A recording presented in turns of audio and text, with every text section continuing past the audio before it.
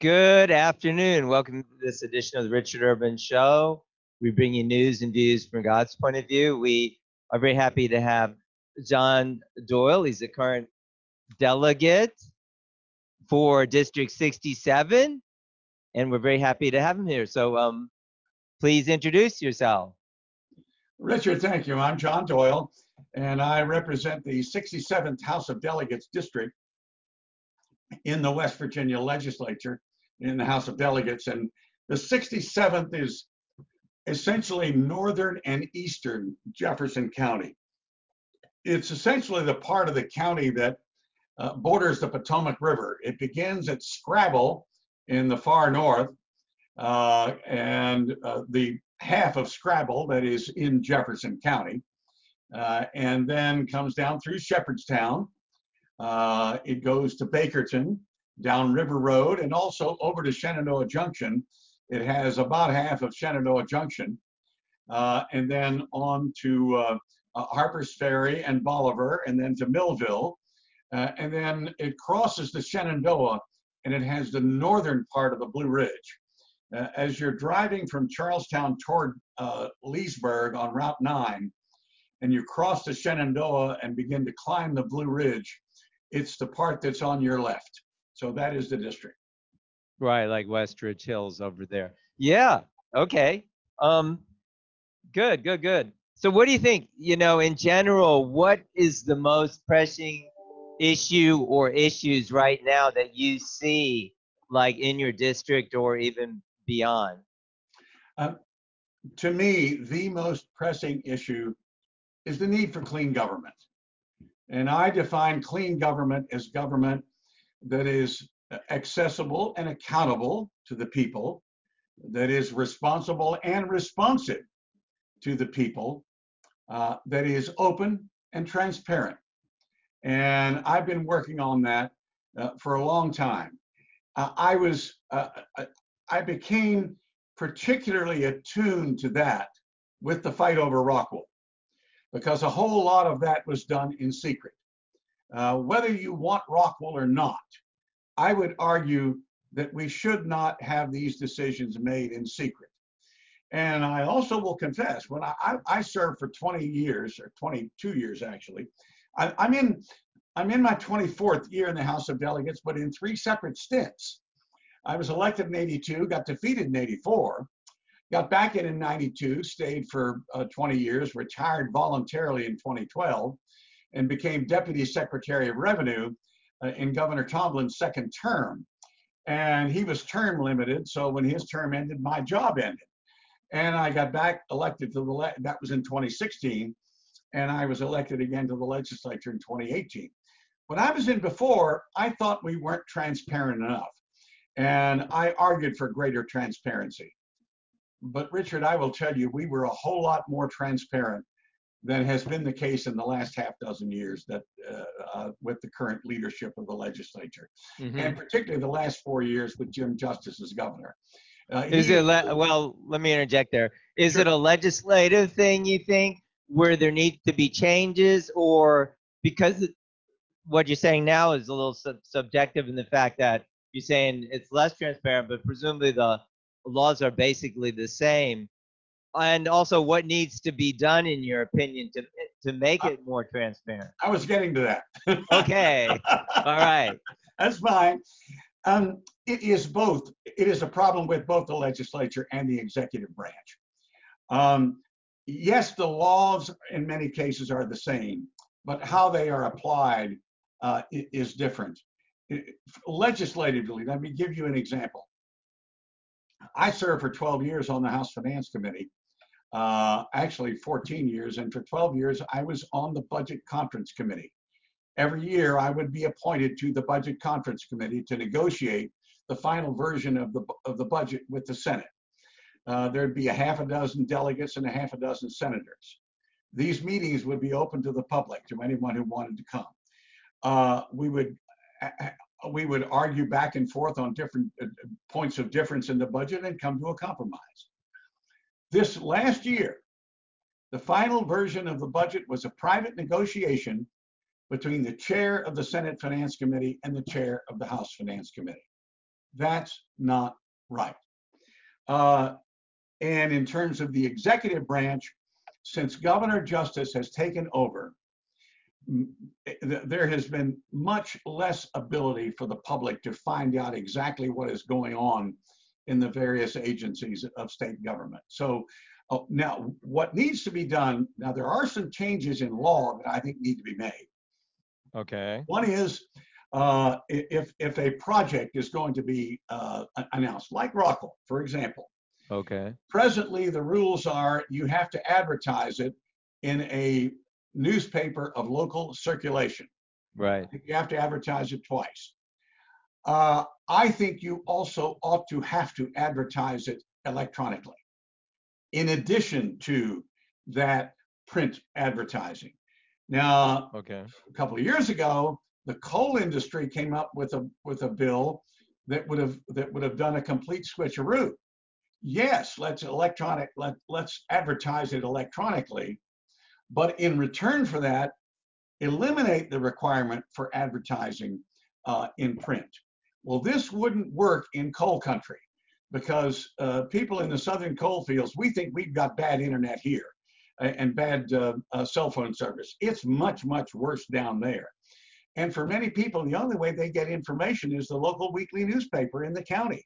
So I think the requirement needs to be for both. That's an example of a change in statute That's I would have reasonable. to make the executive branch more transparent. You mentioned the Rockwool, so I know has been a major issue. And I noticed on your Facebook page, you're talking about the I don't know if it's a lawsuit, inquiry by the Danish government. So all that being said, like No, currently, what? yeah, it's an investigation, Okay, and investigation. it's not technically the Danish government. I want to be real clear about that. Okay. It's an agency called the Mediation and Complaints Handling Institution for Responsible Business Conduct. Now, the folks at the agency say they are not a government agency, but it was created by statute by the Danish parliament and given the responsibility of investigating Danish companies when there are complaints. So it does a government job. And I think, Richard, I think maybe part of the reason for that terminology might be in many parliamentary in many countries that have parliamentary governments, parliamentary forms of government, the term government refers to the party in power. You know, for example, in Britain, it's the Thatcher government or the Major government or the Cameron government. That's how they think of the term government. I don't know if this is the case in Denmark. I'm just suggesting that maybe it is. And at the very least, this would be something like the Postal Service, which in this country is now an independent, it used to be a department, a cabinet department. Back in the 1970s, that was changed. It's now considered to be a public corporation, but it's still thought to be part of the Okay. government. Well, where do you see it going? Like, and what's your current, like, I don't want to say stand or what's your current interpretation? What could or should be done regarding the Rockwool plant? I saw some of your comments, but just go ahead and explain for the viewers. The fight against Rockwool is not necessarily against Rockwool per se. It's a fight against air pollution and water pollution. In terms of water pollution, the EPA, the federal EPA, strongly recommends to states, now West Virginia is one of the states that has what's called primacy, where our environmental agency, the DEP, the Department of Environmental Protection, has the ability to regulate. But the regulations are not supposed to be any weaker than the federal floor. Right. Now, the EPA says to the DEP, you should not allow settling ponds for stormwater management in karst topography, karst being the kind of porous limestone we have around here. Okay. Not up on the Blue Ridge, but the rest of the county, the part of the county that's in the Shenandoah Valley. The DEP let them do it anyway. Now, for heaven's sake, sinkholes can open up anytime and they can get wider and wider and wider. You just don't know. And it's possible for a sinkhole to open up underneath one of these ponds that has a pretty thick liner I'll give them that. The liner's thick enough. But if the sinkhole gets so wide that it's wider than the liner, all that dirty water gets dumped into our groundwater. And well over half the people of Jefferson County get their drinking water from groundwater. This is the kind of thing that we have to fight. And I'm hoping that this investigation of Rockwool will show that our DEP should have required them to use the types, whatever type of stormwater management EPA requires in karst. That's just an example. Yeah, I agree with that. I don't really, yeah, personally, I don't see it as a kind of left-right issue. But I mean, it's I do agree with you on the transparency part. So I mean that is an issue about it. Okay, so do you see? I mean, it sounded like you were saying. I mean, I guess the construction's far along. That now I do know they switched to natural gas. Do you see that as a positive development? I do. It's not positive enough, but it is positive. Um, they have two furnaces, I'm told. There's a fuel furnace and a spinning furnace. The spinning furnace, a friend of mine calls it the volcano furnace. That's where they spin the rock into fiber for the stone wool that they're manufacturing. And that requires some pretty hefty temperatures. The fuel furnace is different. About half of the air pollution, I'm told, comes from each. I don't know the exact amounts, but I'm told it's pretty close to half and half. By going from coal to natural gas, they cut the air pollution coming from the fuel furnace almost in half. I'm suggesting they should have gone to the electric arc furnace, which Potomac Edison can do, and which one of their competitors, there's a competitor to Rockwool making stone wool insulation in Jackson County over at Ravenswood. They use the electric arc furnace for their fuel furnace. This would have eliminated just about 100% of the pollution from fuel. So instead of reducing the air pollution by 25 to 30%, would have reduced it about 50%. Anyway, all of these things are what people who are fighting Rockwool are fighting for. On another topic, with the current COVID-19 regulations, or not regulations, but mandates of the governor, do you think he's overstepped his bounds? And would you support like changing the how do you say code, in West Virginia code to require the legislature to review and like automatically review those kind of mandates, which now don't have any expiration, like maybe they would have a 30-day limit. The legislature must reconvene. What do you think about that? Well, my biggest problem with the governor is he has overstepped his bounds in terms of giving out money. The state constitution does not permit the governor to appropriate money, yet he is taking it upon himself to do that. The governor does have broad emergency powers, but he cannot appropriate money.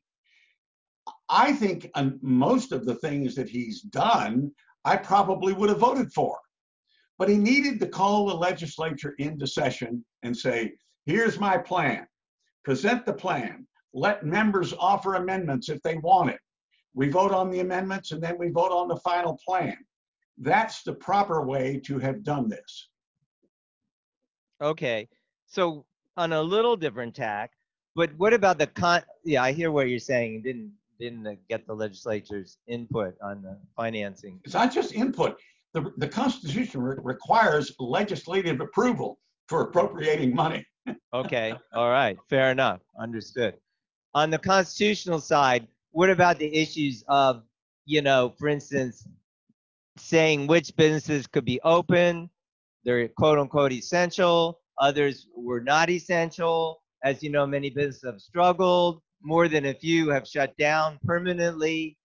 Do you feel this is an infringement of constitutional rights? Then on the individual side, say people have to wear masks in certain conditions based on spacing or I guess square footage of the business. Is this appropriate or is this not appropriate? Well, I believe in the mask requirement. I think we all should have been required to wear masks from the beginning. If we had done that, if the President of the United States and all 50 governors had said that, I think we would have fewer than half of the people who have died from COVID would have died from COVID. Now, in terms of businesses, if we had required people to wear masks, we could have let the businesses be open much more than they were. I think we went about it the wrong way. Hmm. But you still didn't. Did you say like, is it okay to like, well, to shut a business down? Does the governor have authority to say that these small businesses are not quote unquote non-essential, or I does he think not have yeah, authority? I think the governor does have the authority to do it. I'm arguing that if he had required masks instead, we would not have had to shut them down. Okay, fair enough. That's clear. All right. Okay.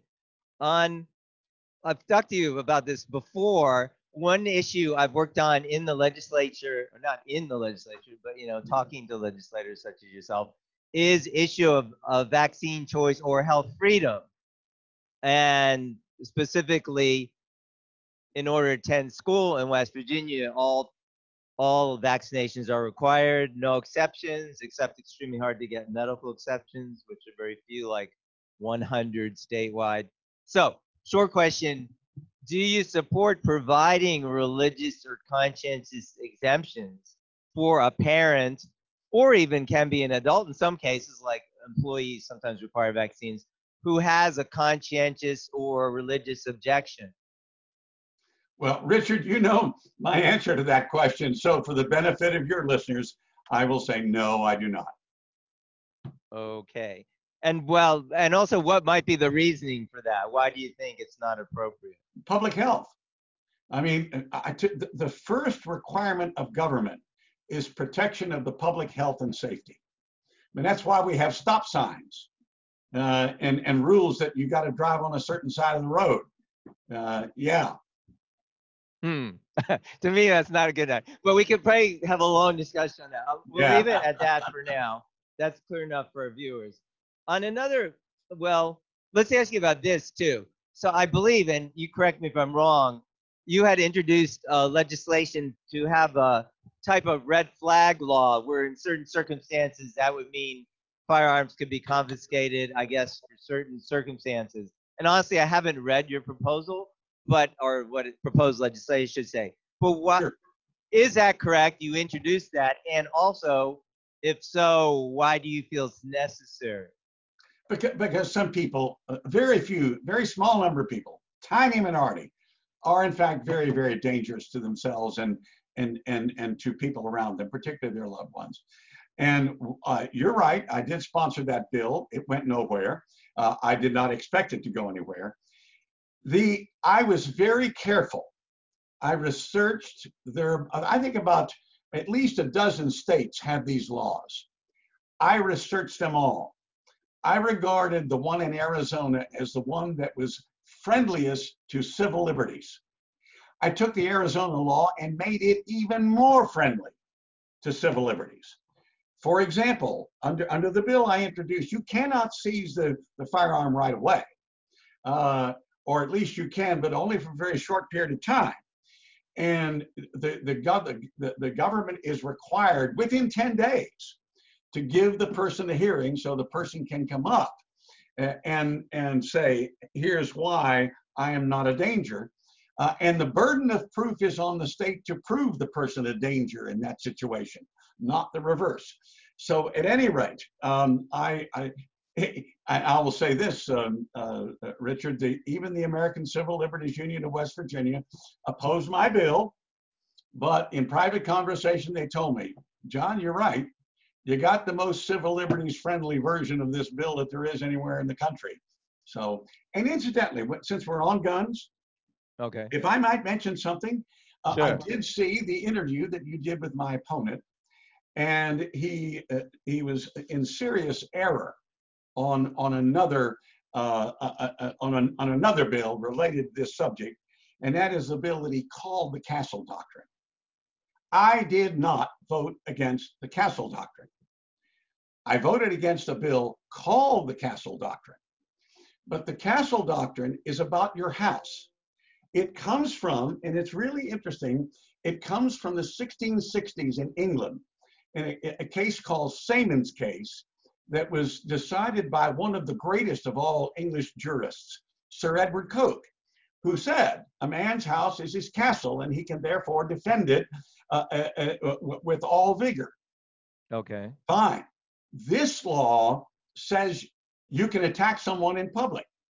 Now, my opponent on your show said that this law that we passed, and I was the only person to vote against it, said that there was a duty to retreat. Au contraire, it's not there. And as evidence of that, I offer up a case in Huntington 4 years ago, State of West Virginia versus Micah T. LeMaster. Micah spelled M-I-C-A-H. Micah LeMaster was sitting in his house, heard a knock on the door after dark, fired a gun through the door. Missed the person at the door, the person ran away. He went out of his house, out into either onto the sidewalk or onto the street. There are a couple of witnesses, and they it's kind of fuzzy on that, but he was at the very least out on the sidewalk, which is a public thoroughfare, shot the intruder in the back. As that intruder left, shot him dead in the back while the guy was running away. Now, it just so happens Michael LeMaster is white and the intruder was black. Mm-hmm. Read the judge's instruction to the jury. The judge said that under this law that Mr. Simon defends, all LeMaster had to say was, I was threatened. He didn't even have to prove he was threatened. He just had to say so. And he said to the jury, if he says he was threatened, you may not convict him. That's the situation. So this is the law. Okay. So my understanding would be if someone would now you said a guy knocked, I didn't understand what he said, but what I heard, and correct me, okay, somebody knocked on the guy's door. That's not like entering his house, or there was more than that. But under the Castle law, if he was afraid, I think he could probably legitimately fire the gun at the door. I don't think he should. I think you should find out for sure. But he probably could have legitimately, under the traditional Castle law, which has been on the books for centuries, and I support the Castle law, under that, he would have been okay. If he had stopped right then, there wouldn't have been a problem. And apparently, to add some more detail here, the guy who knocked on his door had a reputation for being, shall we say, a little bit mentally disturbed. He was on drugs a lot. And his brother lived across the street. A lot of people think he thought he was at his brother's house and just knocked on the wrong door. I see. Okay. I can't really comment on those specifics. Yeah. But so you're saying I've read the case, all 600 words of it. But let's get back to that. So, but how does the case, I mean, so you're saying that under this recently passed law in West Virginia, somehow that changed the previous, how long has West Virginia had the Castle Doctrine, and why is this case particularly problematic? I mean, oh, it's problematic because it lets you go after someone who is retreating and kill them. Now, the Castle law has been on the books for ever since West Virginia. But wait, let me interject here. I'm mixed up here. So I thought the point about some states, I believe, correct me wrong, like Maryland, I think Maryland, require you, even if someone breaks into your house, you're not to shoot them, assuming you're living in a place where you can have a firearm. No, but you're to retreat from your own house. That's what I thought it meant. Am I mixed up? No. That is true in some jurisdictions, I'm pretty sure. That might be, but in West Virginia, the traditional common law Castle Doctrine has always been applied, and that means you may defend your property. Even if someone steps, let's say you got a 2-foot white picket fence in front of your house, even if someone steps across that, you have the ability to defend your property with deadly force. Wait. I don't think that's right. But anyway, not being lawyer, but I Yeah. don't think anybody would say it's legit. Even, yes, I understand someone may be trespassing on your property, but I don't think anybody would hold up in court if you shot them, unless they were like pulled out a Under gun and pointed at you or something like Richard, that. my point is under the law that we passed in 2008 that I was the only person to vote against, you may now do that. Okay. I need to educate myself better. Yeah. Okay, but uh, And all you have to do is read the judge's instructions to the jury. In this case, State of West Virginia versus Micah T. Okay. Anderson. All right, I'm After going to this do more happened, the research. prosecutor of Campbell County tried to get him convicted of negligent. He only charged him with negligent homicide, and the judge said you can't even convict him of that. So you're saying 133 legislatures were wrong? I don't say. I mean, I need to read it for Yeah, myself. I said I so at will. the time. Related to this, my opponent likes to at least leaves open the reference or the inference that I'm in favor of defunding the police. I am not. I want to give the police more money. Specifically, I want to raise their salaries. And I've always been an advocate for raising the salaries of the state police when I've been in the legislature. So there. Okay, fair enough on that. On another like pre-local issue here I'm over in Shannondale.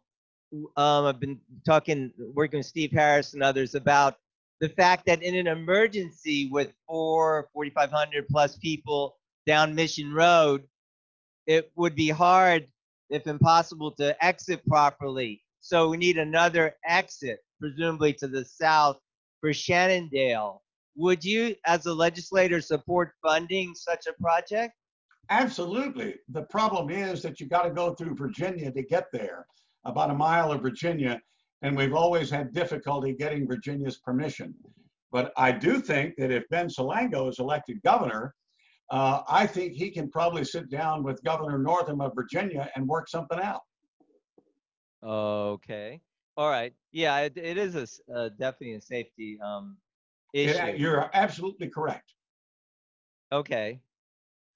Well, on the issue of, I guess we could call it life, like when do you think conception begins? Like what's I life knew what you begins? meant. I believe that life begins at conception, but I do not know when that life becomes an independent human life and therefore a person. I just don't know after that. I believe that the moment of conception, that life is part of the woman whose body it is in. It is part of that woman's body. And at some point between then and birth, that life becomes independent, therefore a person, and I don't know where it is. Okay. So do you support the so-called right of choice in abortion up till like birth, would you say? Birth only if, Before birth, of course. yeah, only that late, only if the physical life of the woman is in danger. Okay. In other words, it's a case where the doctor says, we're very near birth, but if you give birth to this child, you're dead. Yeah. If it's a situation like that, then yes. I think that's very, very rare. Oh, I agree. It is very rare. Yeah. Okay. But overall, you would support the allowing abortion. I believe in a woman's right to choose. I am not pro-abortion. I am pro-choice. Yeah, I hear what you're saying. Yeah. It's supposed to be rare and all that. Okay. I'd like it to be as rare as possible. Yes. Right. Okay. All right. I was seeing on your website about the like opening of the schools and about the issue of wearing the mask. You were concerned about maybe the schools weren't ready. Do you want to make any comment on that? How do you feel about that now?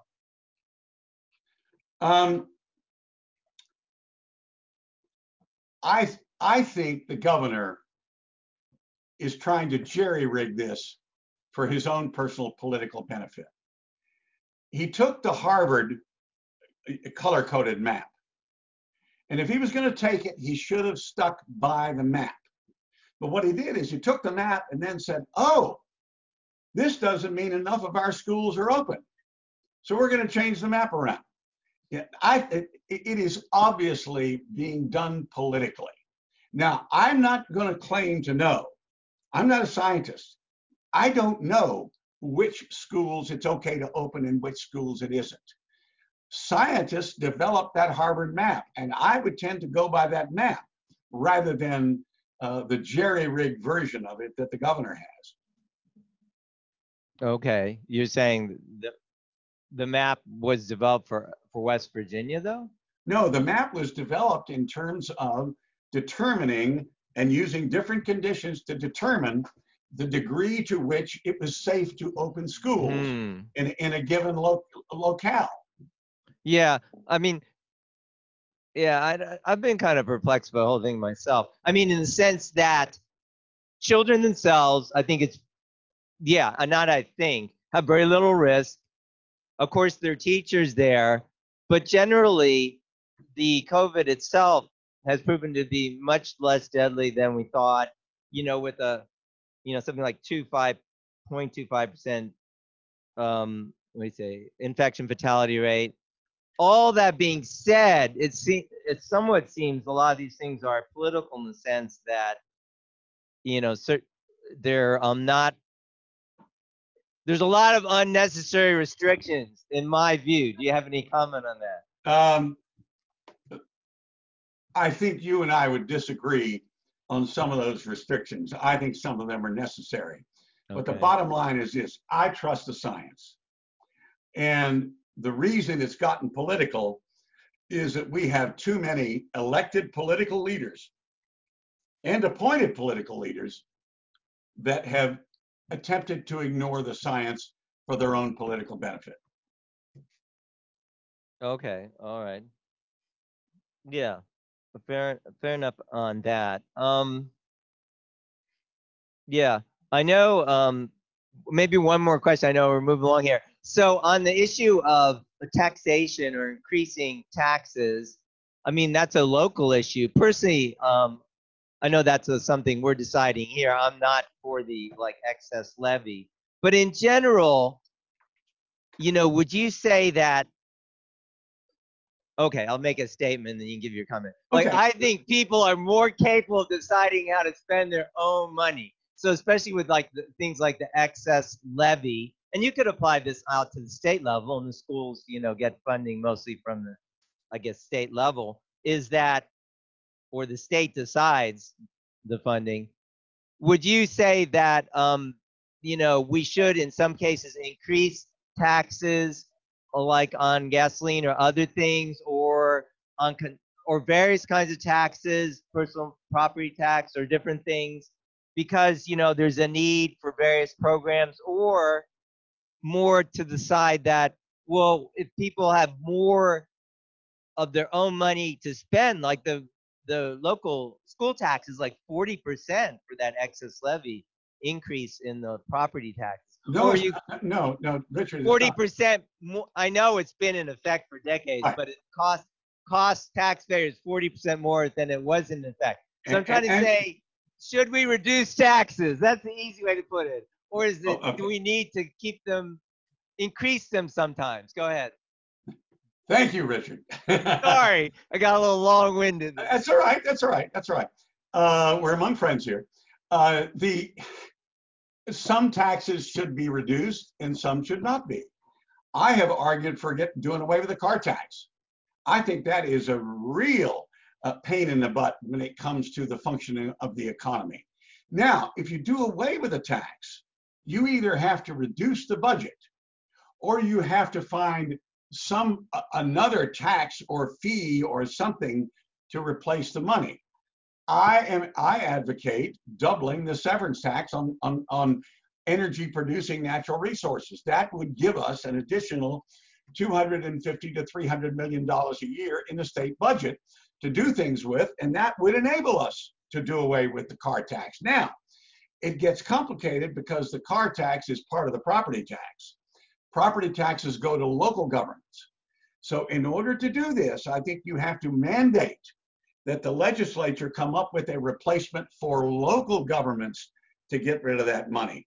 All of the property taxes go locally. And so I would insist that even though I'm for getting rid of the car tax, you've got to have an absolute, it would have to be done by a constitutional amendment, and there would have to be an absolute hard and fast mandate in that constitutional amendment forcing the legislature to replace the money for counties and cities and school districts dollar for dollar. Okay, that's one.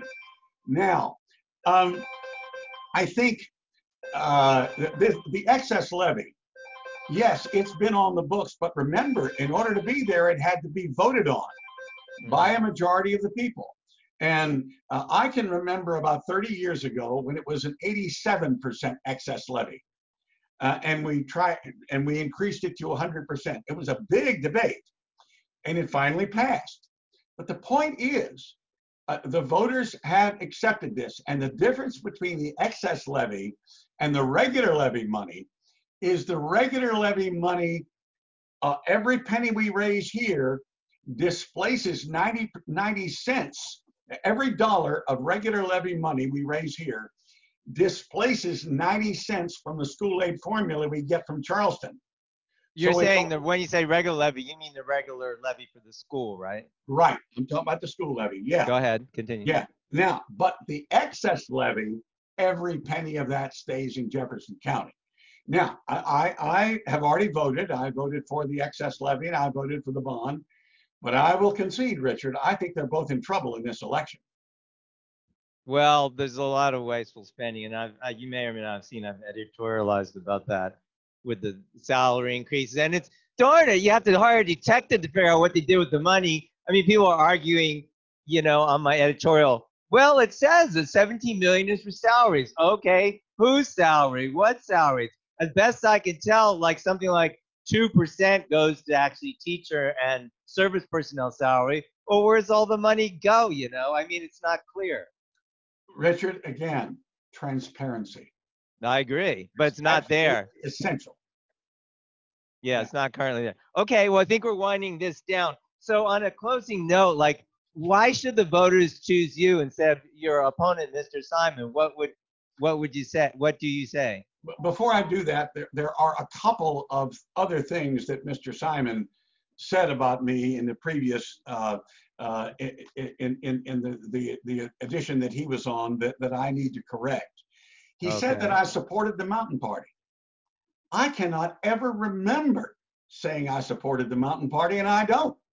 Now, I'm a Democrat. Now, it may be that there was a time a number of years ago when minor parties, the Mountain Party, the Libertarian Party, the Constitution Party, wanted to relax the rules so it was easier for them to get on the ballot, and I supported them. But not just the Mountain Party, the others as well. That's the only time I can remember. But I certainly don't want people to vote for the Mountain Party because I want Ben Salango to be elected governor. So I don't know where he got that idea. Okay. He also said that I voted against reducing the tax on Social Security. I voted in favor of it. I voted against the original version of it, which did away entirely with it, simply because I thought the $60 million that it would hit to our budget was too big. I voted for a version that gave that eliminated the tax on Social Security for low and middle income people and left it on higher income people. So I just wanted to clear that up. And also one more. He talked about the Pipestem annexation. I'm sorry, go ahead. The Pipestem annexation, which he says produced Rockwool. Okay. Here's what, and he went back as far as 2001. That was the original Pipestem annexation bill. What he didn't say was that Pipestem annexations had been occurring before then. This was an attempt to eliminate Pipestem annexations. It turned out not to work very well, but the interesting thing is, it was presented to us by the West Virginia County Commissioners Association. And the president of the West Virginia County Commissioners Association at the time, who came to Senator Herb Snyder and me and said, we think this is a good plan, was Jim Ruland, who was at that time a member of the Jefferson County Commission and who is very active with the Republican Party of Jefferson County. And I'm not blaming Jim. What had happened was, right now, the problem came to be annexation by minor boundary adjustment. That loophole was found after we passed the first bill. Nobody knew it was there. There was a different loophole that Jim Ruland and the county commissioners were trying to correct, and Herb Snyder and I helped him correct that. So I just wanted to get that on record, Richard. But my understanding was that that does seem to be a problem. I mean, it's kind of really weird that, the Rockwool area is part of Ranson when it's not. And that does, so I think now that has been corrected, right? It's not adjacent to Ranson. Am I not correct? That's not adjacent to No, they used a highway. That's why it's called pipe stem, sometimes called shoestring. Right. You take 2 or 3 miles of a highway, it connects you to a farm, you annex the highway and the farm. And the irony is, it happened when Dave Hamill was mayor of Ranson, God rest his soul. Dave Hamill wanted to shed Ranson of its reputation as being a factory town.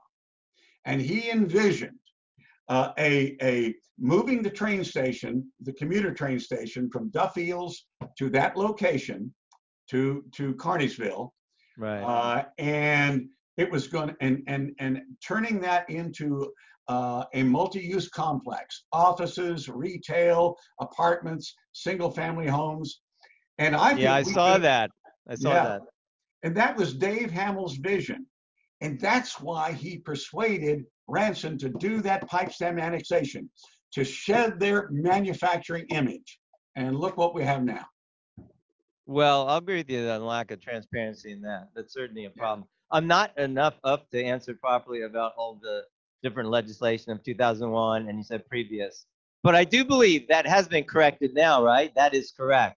The problem of the pipe stem and what do you call minor boundary adjustment? That's exactly right. When the second one happened, Herb Snyder and I went to work again, and we passed a bill. I think it was in 08, and that's what created what's called the urban growth boundary.